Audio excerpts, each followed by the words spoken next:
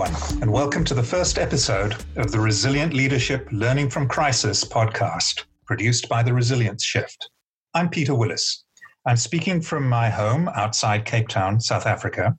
And though you can hear I'm originally British, I've lived here since 1993. And for most of that time, I've been helping executives to understand the big systemic shifts that are changing our world and their implications for decision-making, leadership, and when you boil it down, the long-term viability of our species.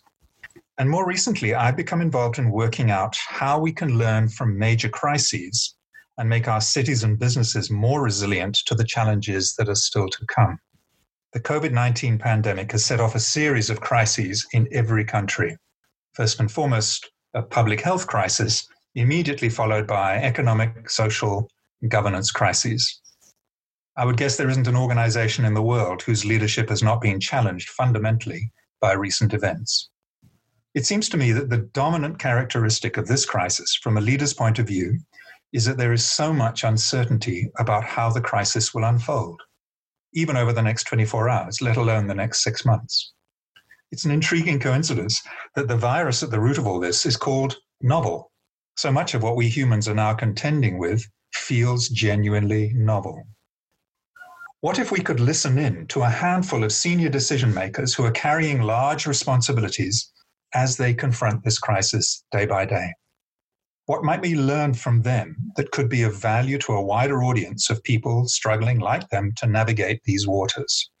So to share what this project is going to do, I'd like to bring in my colleague, Seth Schultz, the Executive Director of the Resilience Shift. Seth is in his home outside New York. Welcome, Seth. Peter, thanks. Seth, would you say a few words about who you are? Certainly.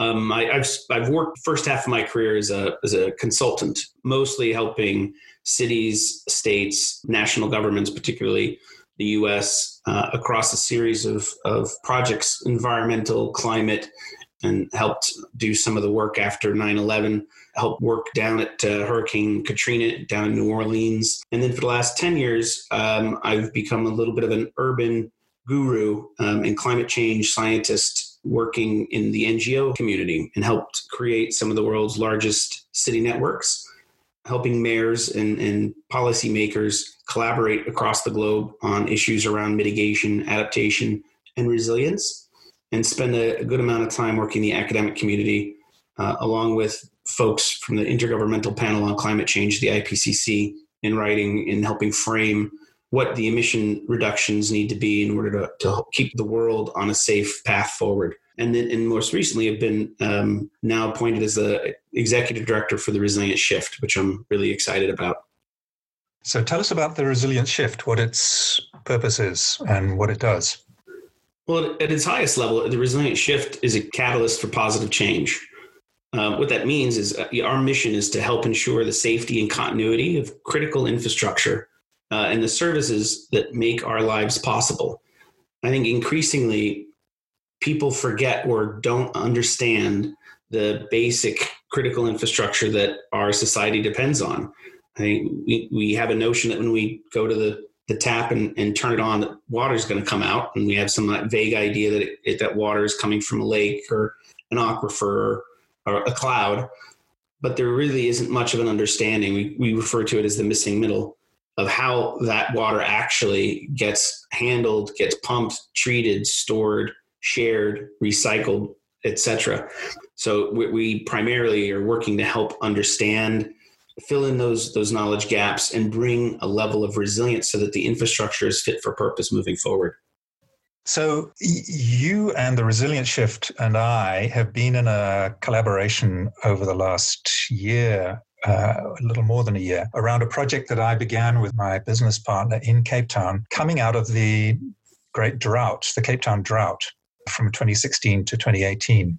And we've been collaborating to film a range of interviews with key people who were involved in the response, both from government, corporate sector, civil society, academics, and getting them to download their experiences and their reflections on what worked, what didn't work, what did we really learn from this experience, and so on, which speaks obviously to the core purpose of the Resilience Shift. And as a result, I think Cape Town is in a much better position now than it was before the drought, because there's a really wide and deep understanding of just how the system works and where its vulnerabilities are and how they must be fixed and so on. It is kind of fascinating, particularly in Cape Town, for a city and a community to have gone through such a severe crisis like running out of water. And it did capture, I don't know if a lot of people remember it because it was a few years ago now, but it did capture the global attention. It was the first city really of that size, of about 4 million people, that was on the verge of running out of water. And it brings those issues, those points, the reliance on something so critical as water to the forefront in unimaginable ways. And I do think that the city did come together, as many cities and many communities do in a crisis, figured out a way how to deal with it, and as a collective got much more intelligent and aware of infrastructure, the role it plays, and how to coordinate for the betterment of each other. So I think they have been battle tested recently and now dealing with another major crisis like this pandemic.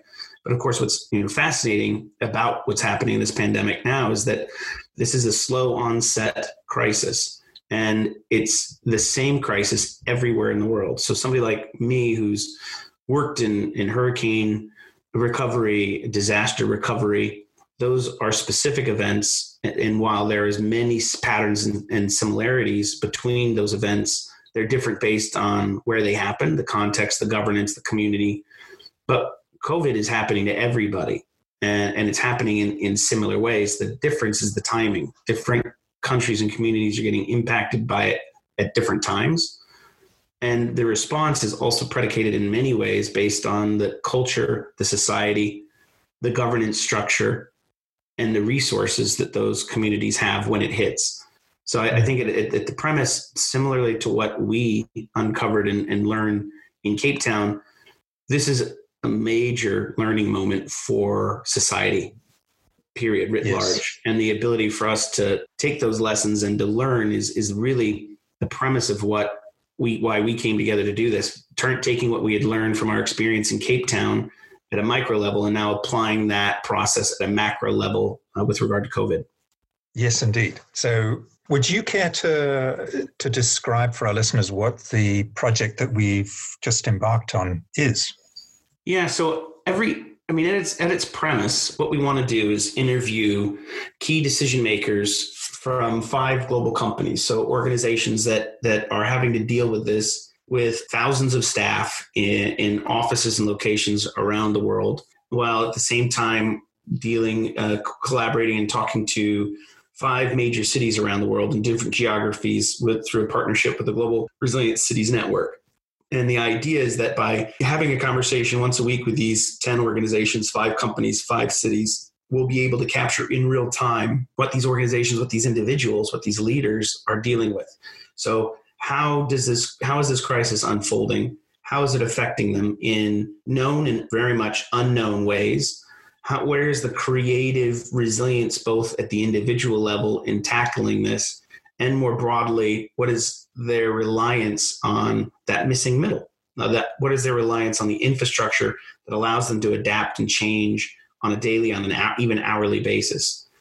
And for the opportunity for us to be able to take those slices, capture those windows of insight from week to week over a period of 16 weeks, I think the conclusion, we're not sure what it'll be, to be honest. But I think it's a once in a lifetime opportunity to see what leadership in crisis looks like and how resilience is created in the moment and longitudinally. There is something to be said about the difference of post an event and kind of the remembrance and the reflection versus, as you said, going in during the process and getting an unfiltered, unadulterated version of what's happening. And it is a big difference. Just doing from the crisis response projects and efforts that I've been involved in, your mind is so flat out and so full of just managing the minute to minute, and you're in reactionary mode. And when it's done, it's hard to kind of encapsulate and recognize emotionally and physically what you've been through and how you've done it. And oftentimes it comes out a little garbled in the end. So I think it's going to be fascinating to be able to talk with these people on the front lines of dealing with this in real time, getting that unfiltered view from them and seeing how that changes over time, and also seeing how that adds up through the duration of the project. And the folks that we've been talking to, and very grateful for the collaborations and the willingness to go into an uncharted area of learning, has been phenomenal.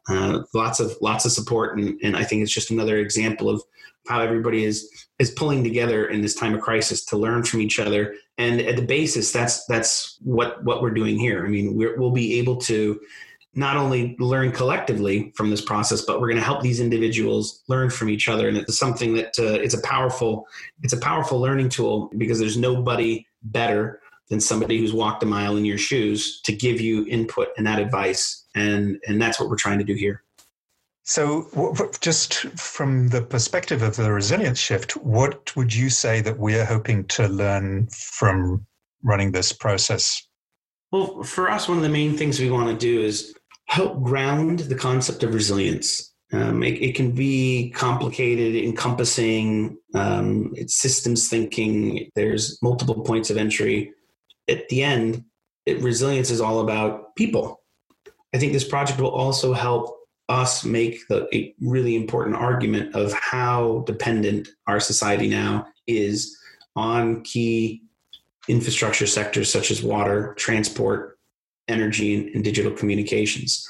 I mean, just if you take one of those as an example, the world has almost simultaneously shifted to a sheltering in place mode and working remotely.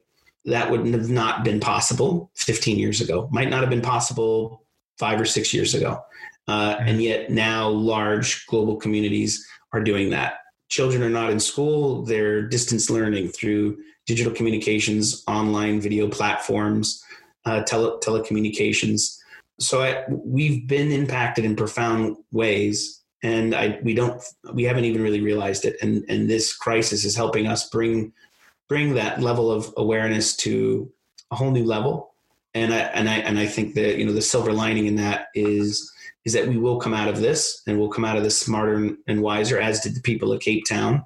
And we'll have a whole new appreciation for resilience, with lots of personal stories of triumph and some of despair. We'll also have a much keener understanding of the things that we need to treasure.